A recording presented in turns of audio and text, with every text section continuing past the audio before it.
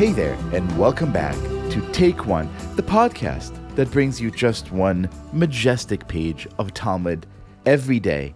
And our guest today, the one and the only, producer extraordinaire, Sarah Fredman Ader. Hello. Hello, Leo.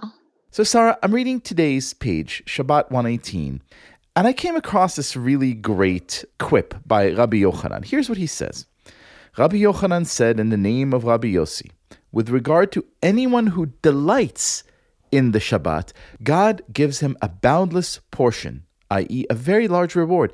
As it is stated, if you keep your feet from violating Shabbat, from pursuing your affairs on my holy day, and you call Shabbat a delight, the Lord's holy day honored, and you honor it by not going your own way or attending to your own matters or speaking idle words, then you shall delight in the Lord, and I will cause you to ride on the heights of the world and to feast on the inheritance of Jacob your father. Now this is really interesting because this is coming on page 118, literally after 118 pages of a lot of rules and regulations and very intricate legalistic debates about what you are and aren't allowed to do in Shabbat. And all of a sudden, Rabbi Yochanan sort of record scratch, stops the show and says, guys, the purpose is delight.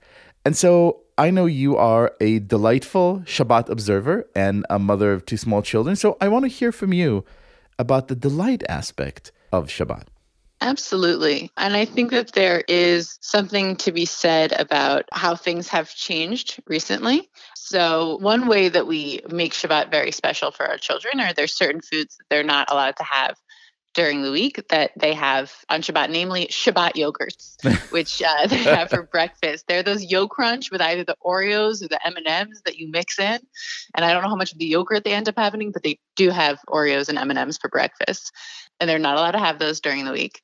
And the before times, when we used to be able to go to synagogue, we would bring them to synagogue and they'd go to youth groups there where they would be loaded up on candy away from our eyes. So I honestly can't even tell you what they ate.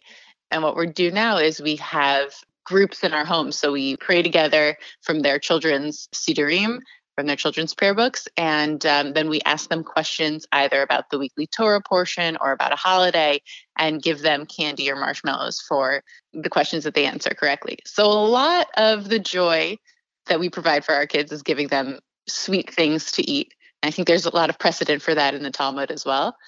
My older child, who is 6, also really, really loves dressing up. She's in a full princess mode.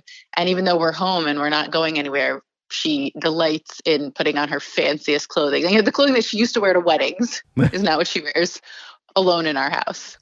So this is really interesting. In other words, the assumption here is that, these are very young children. You obviously can't sit them down and say and now let me tell you about the holiness of Shabbat and why it matters.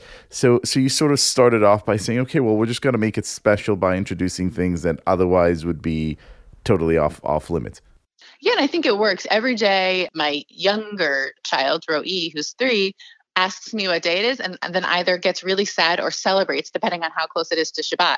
So if it's Thursday, he'll say, yay, Shabbat's tomorrow. And if it's Monday, he'll make a sad noise. So I think it's working. That's amazing. What about you? I mean, how has the delighting in the day changed for you from being a young person yourself to starting your own family to being a mother?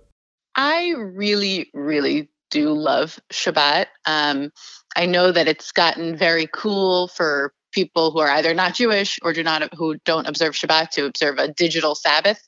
And this idea that you need one day to disconnect from all of your devices, to not check your email. And the truth is, when you've had a rough week, knowing that nobody can reach you for the next 24 hours is just a massive win. And there was some difficulty again when we had to go into self-quarantine, not having any sort of thing to distract our children. Right? So even though I don't get a screen, it also means my kids don't get screens. I can't send them off to watch a movie for 2 hours. We've got it into our routine by now that we have it worked out. But essentially, we have the Parsha questions in the morning. We'll go for a family walk. We'll have lunch. And then my husband and I demand a 2-hour nap no matter what. We tell our kids, you can either nap or you can play quietly and leave us alone. But for the next 2 hours, don't come into our room. And luckily, they're now finally old enough that they can do that, which was not always the case. What a delight in of itself. Yeah, that 2-hour nap is just unbelievable. Sarah Fedman-Ader, thank you so much for taking a moment to delight with us in Shabbat. Thank you. Shabbat Shalom. Shabbat Shalom.